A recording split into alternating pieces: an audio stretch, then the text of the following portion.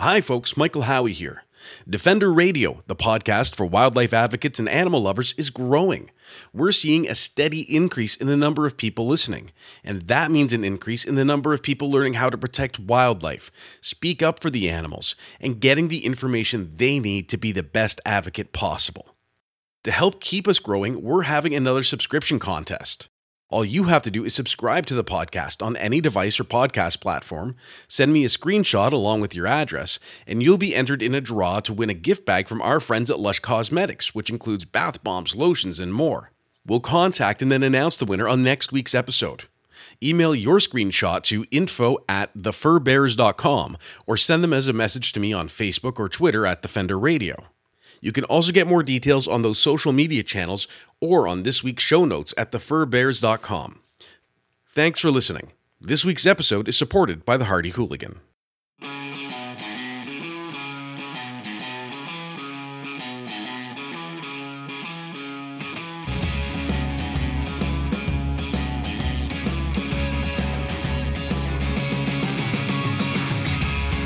This is Defender Radio. Defender Radio is brought to you by the Association for the Protection of Fur-Bearing Animals. It's the week of September 18, 2017, and this is Michael Howie welcoming you to episode 446 of Defender Radio. A visit to the aquarium or zoo could be magical as a child. Heck, for a lot of adults, it can still be magical. Seeing species from all over the world up close can be remarkable. Of course, once we realize that these animals are confined in unnatural circumstances, they display neurotic and self-damaging behaviors, and their incarceration rarely, if ever, plays a role in true conservation of their species in the wild, that magic fades. Though many documentaries, nonprofits, and passionate advocates are showing that zoos and aquariums are not what we once believed them to be, they still exist, and are sometimes quite popular. But from a total lack of regulation and laws in Ontario leading to alleged acts of cruelty, to the politics and ethics of keeping cetaceans in captivity in British Columbia, the fight for the freedom and even the basic welfare of these animals rages on. Animal Justice, a charity that focuses on using legal resources to pass animal legislation, push for the prosecution of animal abusers, and fight for animals in court, is facing two current issues. In Ontario, allegations of mistreatment at a roadside zoo, and in British Columbia, advocating on behalf of the animals in a court hearing about the Vancouver Aquarium's right to keep captive cetaceans. Camille Labchuk, Executive Director of Animal Justice, joined Defender Radio to talk about both of these cases, the need to create precedent, and how whether we're in the courtroom or on our mobile devices, we can all play a role in the legal fight for the animals' freedom. First, a word from our supporters. When I'm looking for a meal that satisfies my hunger and my ethics, I head to the Hardy Hooligan here in Hamilton. They have incredible vegan versions of egg salad, chicken salad, and tuna salad daily, as well as savory pies, including my favorite shepherd's pie pasty. They have amazing desserts and even locally roasted coffee in biodegradable cups. The Hardy Hooligan is definitely food worth rioting for.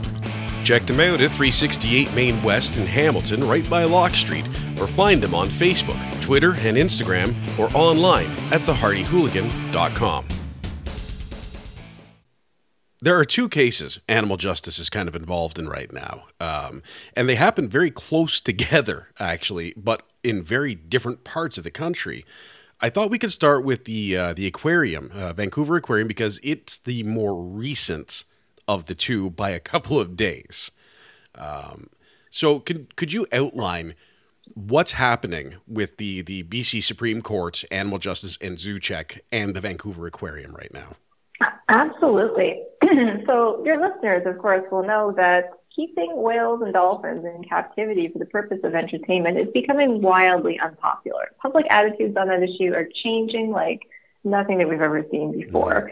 And in response to people saying, yeah, it's not okay anymore, the Vancouver Park Board told the Vancouver Aquarium that it can no longer keep whales and dolphins in captivity at that facility. So it said, that's it, you're done. No more whales and dolphins. There's now a ban on that activity. And of course, the park board can do that because the Vancouver Aquarium is in Stanley Park, which is city property. Mm-hmm. And so this has been a contentious issue in Vancouver for years. People have always been concerned about cetaceans. And finally, the political atmosphere and the mood on the Parks Board was right for this move to happen. And it was really, really exciting and gratifying for all the amazing animal advocates out there who've worked so hard to protect these animals for so long. So they passed the ban, and that's all wonderful. But only a few weeks later, of course, the Vancouver Aquarium filed a challenge in court to the ban. So they're judicially reviewing the Parks Board's decision, and they're saying a bunch of things. They're saying that it's unfair to them. They're saying that procedures weren't followed appropriately. They're saying they had a contract with the city.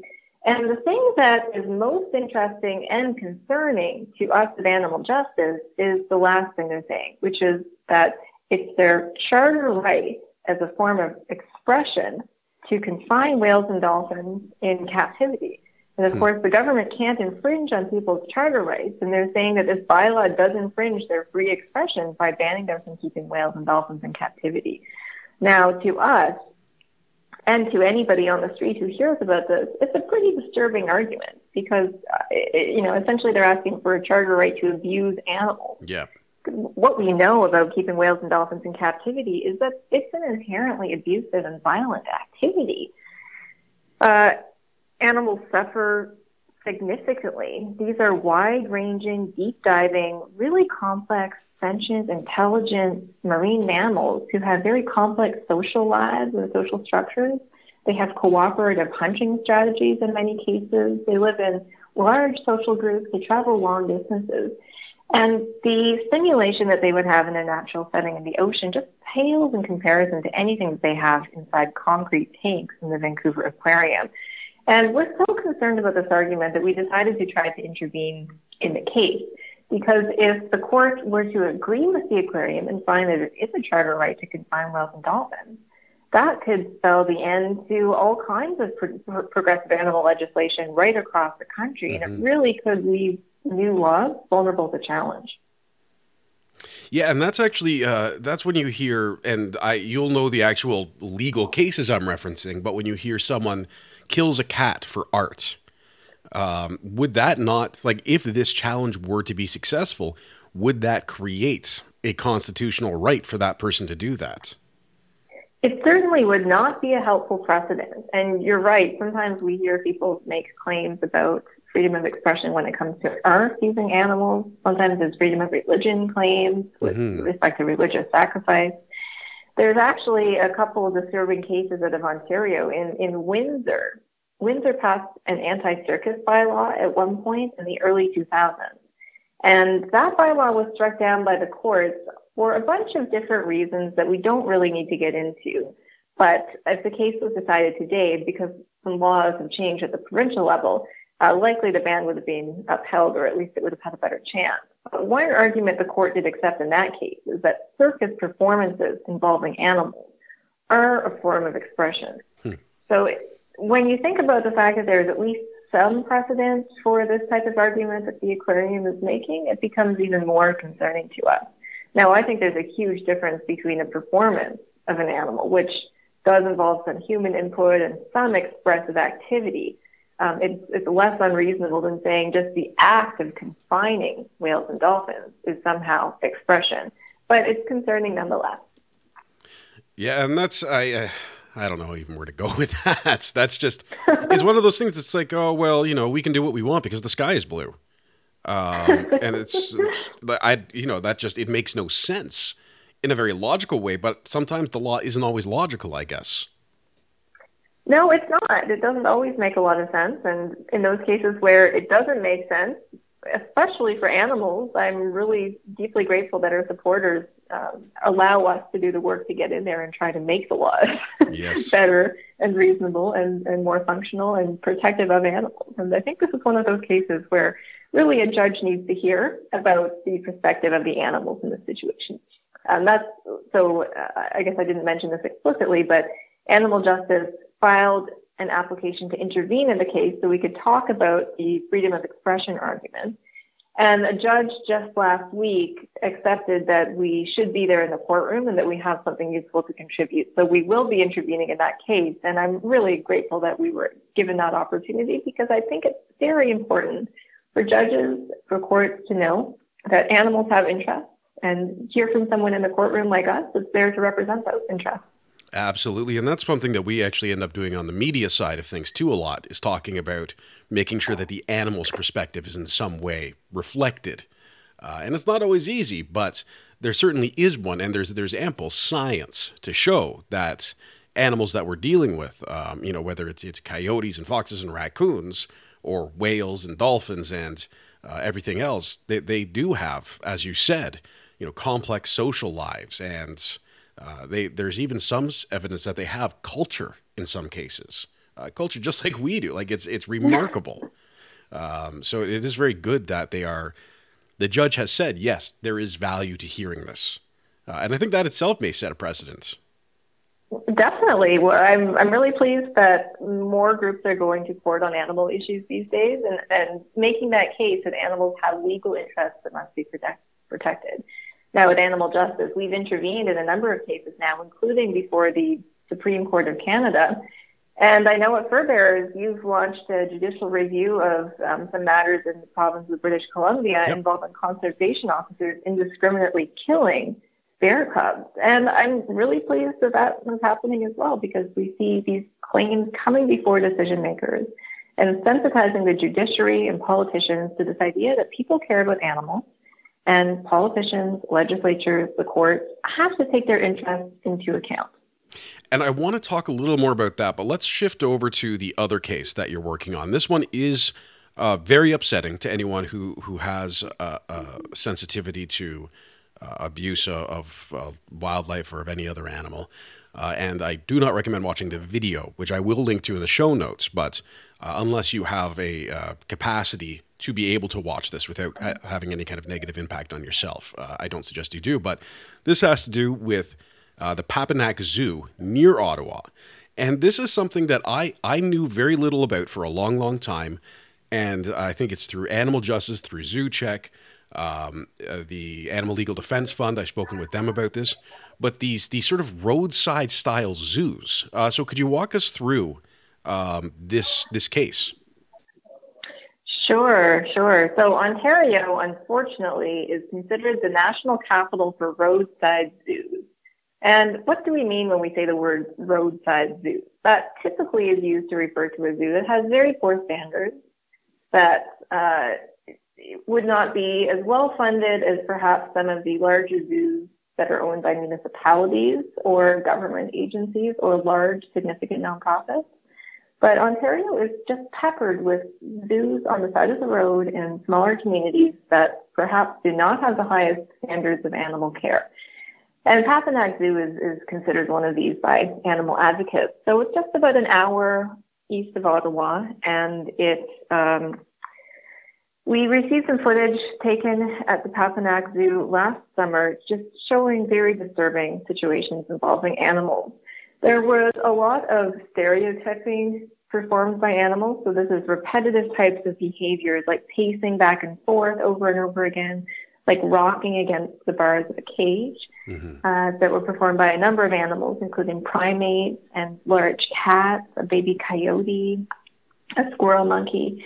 And these behaviors, it's hard to draw conclusions in any one case, but experts typically say that stereotypies are often a sign of severe psychological disturbance. So that's one thing that was seen.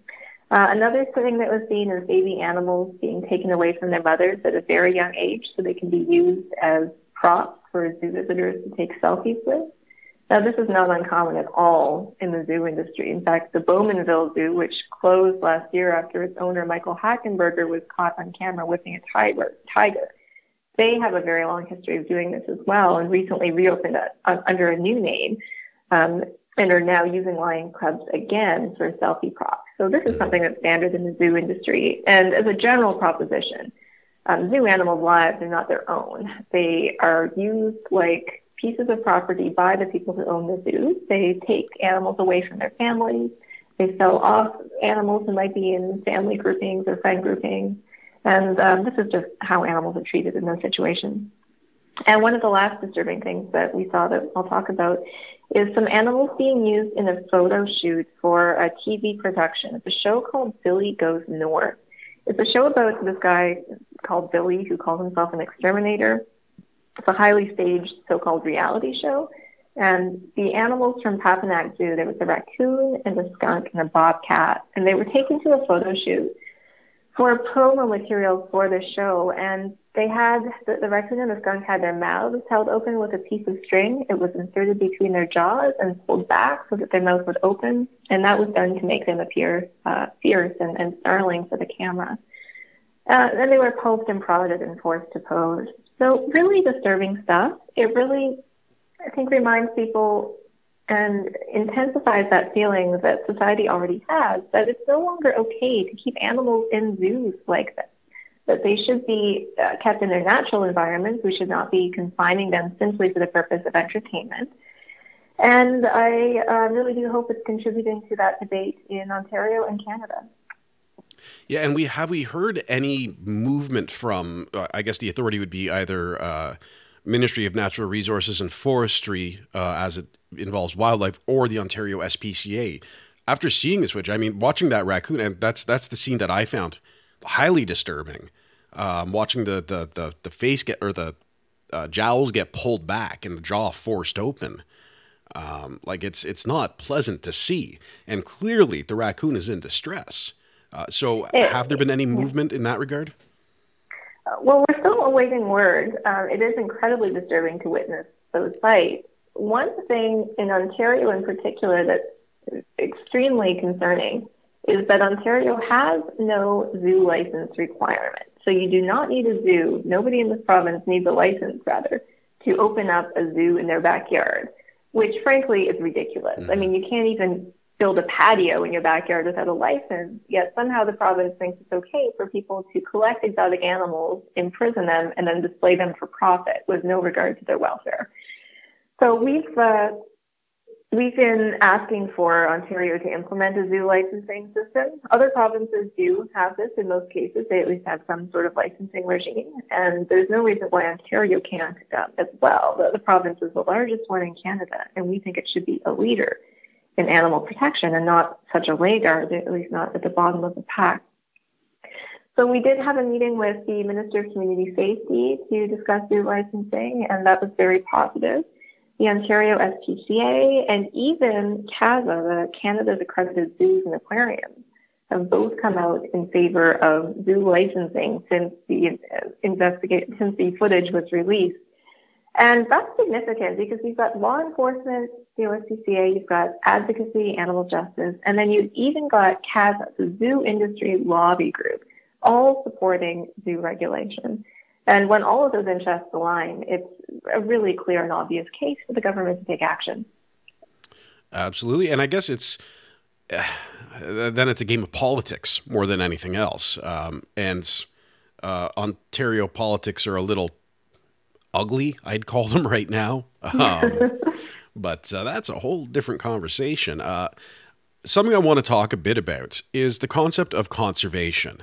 This is something I always bring up, and I think once you've heard this explained very well, and you're the kind of person to explain it very well, it changes. And I have some friends who live in Bowmanville, and when the zoo is closing, obviously, they're talking to me about it. I'm the activist or the vegan they know, so clearly I know everything about all animals and all animal rights issues. And they say, well, aren't these animals, who have nowhere else to go, or who were injured, or who are at risk and can't be released? And it's a very common, and I think it shows that a lot of people, they do care about the animals, but there's a lot of misinformation or even disinformation about zoos. And this ranges from Marineland to Vancouver Aquarium down to the Papanak Zoo. So how do you respond when someone says, what about conservation? These animals have nowhere else to go. It's important for education and so on. I'm glad you brought that up, Michael, because that is a myth. The conservation myth is one that the zoo industry works very hard to perpetuate because they know that people are at their core uncomfortable with this idea that we are keeping animals in captivity for entertainment. But they also know that people do care about animals and want their wild populations to do well. So if they can cloak the zoo industry in this aura of conservation, then perhaps they can keep it alive for a little bit longer. So they invest a lot of time and resources into trying to convince people that they somehow do conservation work. But the facts just don't bear that out. The vast majority of animals kept in zoos are not from endangered species. Most zoos do not have breeding programs. Certainly roadside zoos do not. I wouldn't want to say that necessarily, but the larger zoos. But the number of success stories of animals being bred in captivity and successfully released back into the wild and somehow improving population outcomes is infinitesimal. It's not really a thing. And one of the reasons that zoos will never play a very strong role in conservation, in my view, is that the major causes of conservation, they're not breeding, or of species loss rather, the conservation concerns, they're not breeding issues. It's not that animals aren't breeding. It's that we are destroying their habitat. They're losing habitat. That might be from human development or encroachment. That might be from climate change, which is really doing a number on wild animal populations. And I'm sure many of your listeners have heard the dire predictions for species extinction if we don't get global warming, runaway global warming, under control. So these are really the concerns in the areas that we should be focused on if we want to protect wild animals. And breeding them in zoos a few at a time is not going to address that problem.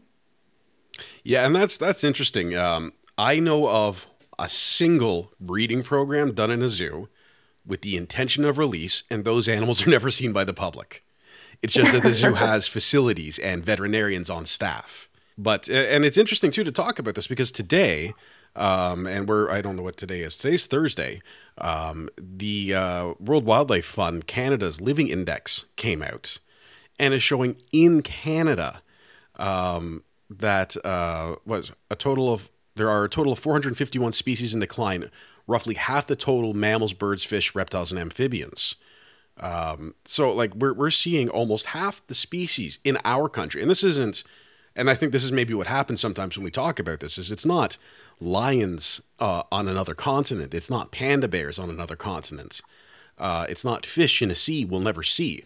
It's the animals right here, between where I live and you live, especially, I think, from Hamilton to Ottawa, with all of that habitat loss. So what would you recommend? And this is kind of going off on a slight left turn here, but when we want to talk conservation, when we have people say, I love animals, my kids are learning about animals, they love it, what can they do to maybe both help true conservation and still learn and enjoy in a positive manner what animals are like in the world? Well, that World Wildlife Fund report really should be a wake-up call for this country. We are losing species and losing individual animals at a disturbing rate, and without action soon, some species will likely disappear entirely. I think, to answer your question about what citizens can do, I think that we need to keep the pressure up on the government to take these issues seriously. Ontario, on paper, has some reasonably good endangered species legislation. The Endangered Species Act appears pretty good, but for many years, the government has been failing to comply with its obligations under that act to start recovery plans for animals that have been listed as endangered or threatened. It's delaying, it's blaming the federal government. It really is dragging its heels. And in the meanwhile, these animal populations and animal lives are in the balance. And the same thing goes with the federal government. I know that since the report came out today, I've seen criticism of federal endangered species legislation as well, and the government's actions in not implementing that. Oftentimes what will happen is the scientific committee at the federal level will recommend that an animal be listed as endangered or threatened. And then the minister, who has all the political decision-making authority, will decide for political reasons, no, we're not going to list that animal instead. An example of this would be the polar bear. The polar bear has been recommended to be listed for quite some time and never is, and that's likely due to political concerns and the desires to keep the trophy hunt of polar bears open. So citizens can play a role in this fight for animal populations in the wild by contacting elected officials, letting them know that this is a priority, and getting involved politically, letting politicians know that you will vote on this issue and that they really need to take animal concerns seriously. That sounds good to me. The other aspect of this that I want to talk about in the solution kind of realm is when we talk about this, and this is something that I know you'll be familiar with from the lovely internet comments about veganism, of all things. What are we going to do with all the animals, Camille? We're going to be overrun by chickens. So it's not quite the same, but I think it's actually a reasonable question in this case. While in that argument, it's a little, in the case, especially something like the Vancouver Aquarium, where you've got these majestic animals who are full of emotion and thoughts and consciousness. What can we do? Like, is there a way to say, okay, well, this isn't working and we don't want this anymore, but what are we going to do with these humongous animals? Well, you're right. People are saying that this is not working anymore. And I think if we were to start from scratch today, we would never invent zoos. Mm-hmm. So they're a relic of the past. Same with aquariums. But there is an exciting path forward. What I think and what many people are now advocating for is for zoos to move toward a sanctuary model. Get out of the entertainment display business and get into the sanctuary business, which is a really important thing when we think about animals becoming orphaned or animals in the wild who need help, but also animals who are in captivity right now who can't be released. When we talk about aquariums in particular, there is some tremendous work being done by a group called the Whale Sanctuary Project. And they're actually looking for locations, including in BC and Nova Scotia, and I think also near Seattle, where they can wall off with a net a cove, a large cove, and make that into a sea pen for animals like orcas, belugas, like dolphins, who can't be released completely back to the wild, but certainly deserve to be out of the concrete tanks that they're kept in right now. So it would be a seaside sanctuary for these unreleasable animals. And I strongly support that. I think most people, when they think about it, agree that makes sense. Let's get these animals out of tanks and into sanctuaries. And zoos as well can do the same thing. There are already tremendous sanctuaries all across the world that do this incredible rescue work. And the difference between a sanctuary and a zoo is that in the sanctuary, the animals are not kept there for entertainment. They're kept there because they have no other option. And sanctuaries recognize that their needs have to come first. So they should not be put on display just so people can get some cheap thrills when they see them, but that they are individuals with needs that must be always the top priority. And sanctuaries typically don't display their animals, although sometimes there's an opportunity to view them from a distance. So it would be a very different model, but a real chance to educate people about animals' actual lives, not just what zoo visitors see when they walk by an enclosure. But sanctuaries, if zoos move towards sanctuaries and incorporate new technology, there's a huge opportunity to use visual reality technology right now, where you can put on a pair of goggles and actually be transported into the ocean and be swimming with whales, which is such a more engaging experience than just seeing one inside of a tank. Well, and that's actually sort of plays into my next question that I had. And that is, when we talk about engaging children in particular, and I was thinking in that sort of broad sense of how do we, I think, both explain to children why a lot of these things aren't good, and can we still foster that or grow that love of wildlife? Here in Hamilton, we're exposed to all kinds of squirrels and raccoons, but we're not seeing wolves, we're not seeing whales, and the only exposure we'd get for that would be in these other environments. So how do we have that conversation with people who are much younger, who maybe don't have the I don't know how to phrase that. I don't talk about kids a lot, but how do we discuss this? How do we create this this conversation and a culture in the next generation and still engage them in the animals that you and I have come to love? Well, what I find really cool is most of the kids I meet are obsessed with dinosaurs. Mm-hmm. I was when I was a kid. So was my little brother. And I've always found that incredible because, of course, nobody's ever met a dinosaur. We've never seen them in person. We have only an understanding of them based on images that people come up with, based on movies that people have developed, and based on other ways of communicating what their lives are without actually seeing them in person. So I find that kids are inspired by so many things, and it's easy to engage them in animal issues. They're so naturally compassionate at that age because they haven't been taught by the world yet that animals are something that we should dominate instead of individual creatures that deserve our respect and consideration. So I've actually really had great conversations with kids about these types of issues before, and I find that, at least in my experience, letting them ask the questions, typically they know where things are headed. They understand that there's something on a gut level not quite right with keeping animals in cages, and they often do want to know more about that. So I always try to encourage them to think about how they would feel in the place of an animal and help build that empathy bridge. But, I do think that as people stop bringing their children to zoos and as children ask those critical questions, we are really going to continue to see an even more drastic decline in zoo attendance. We can certainly hope so. And for those listening, you can also get, I was actually just thinking about this as you were talking, those VR goggles. You can get ones that plug into your cell phone or your tablet for like $20 right now. Up to so like cheap. Really expensive stuff that's super quality, but it is affordable for everybody now. So that is something definitely for folks to think about. And if my wife's listening, Christmas is coming. And I want to wrap up. You've explained the cases you're working on, and you've talked a lot about solutions, which I really appreciate. That's my favorite part of doing this. And I want to give the opportunity because, as we know at the Fur Bears, getting into court is not a cheap endeavor, and you guys have a pretty cool initiative on right now. So I wanted to give you a minute to sort of talk a bit about that for people who want to help animal justice directly.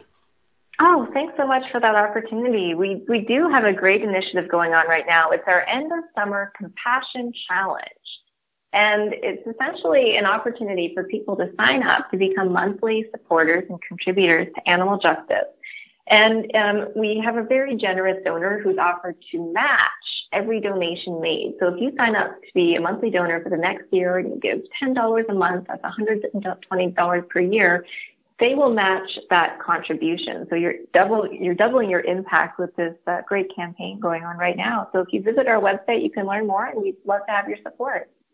To learn more about the work of Animal Justice or get involved, visit their website at animaljustice.ca. That's the show for this week, folks. Thanks for listening, and please remember to subscribe on Apple Podcasts or iTunes, Google Play, Stitcher, or on your preferred podcast platform. Send me a screenshot and have a chance to win a gift basket from Lush Cosmetics. Visit me on Facebook.com/Defender Radio or on Twitter @Defender Radio for details.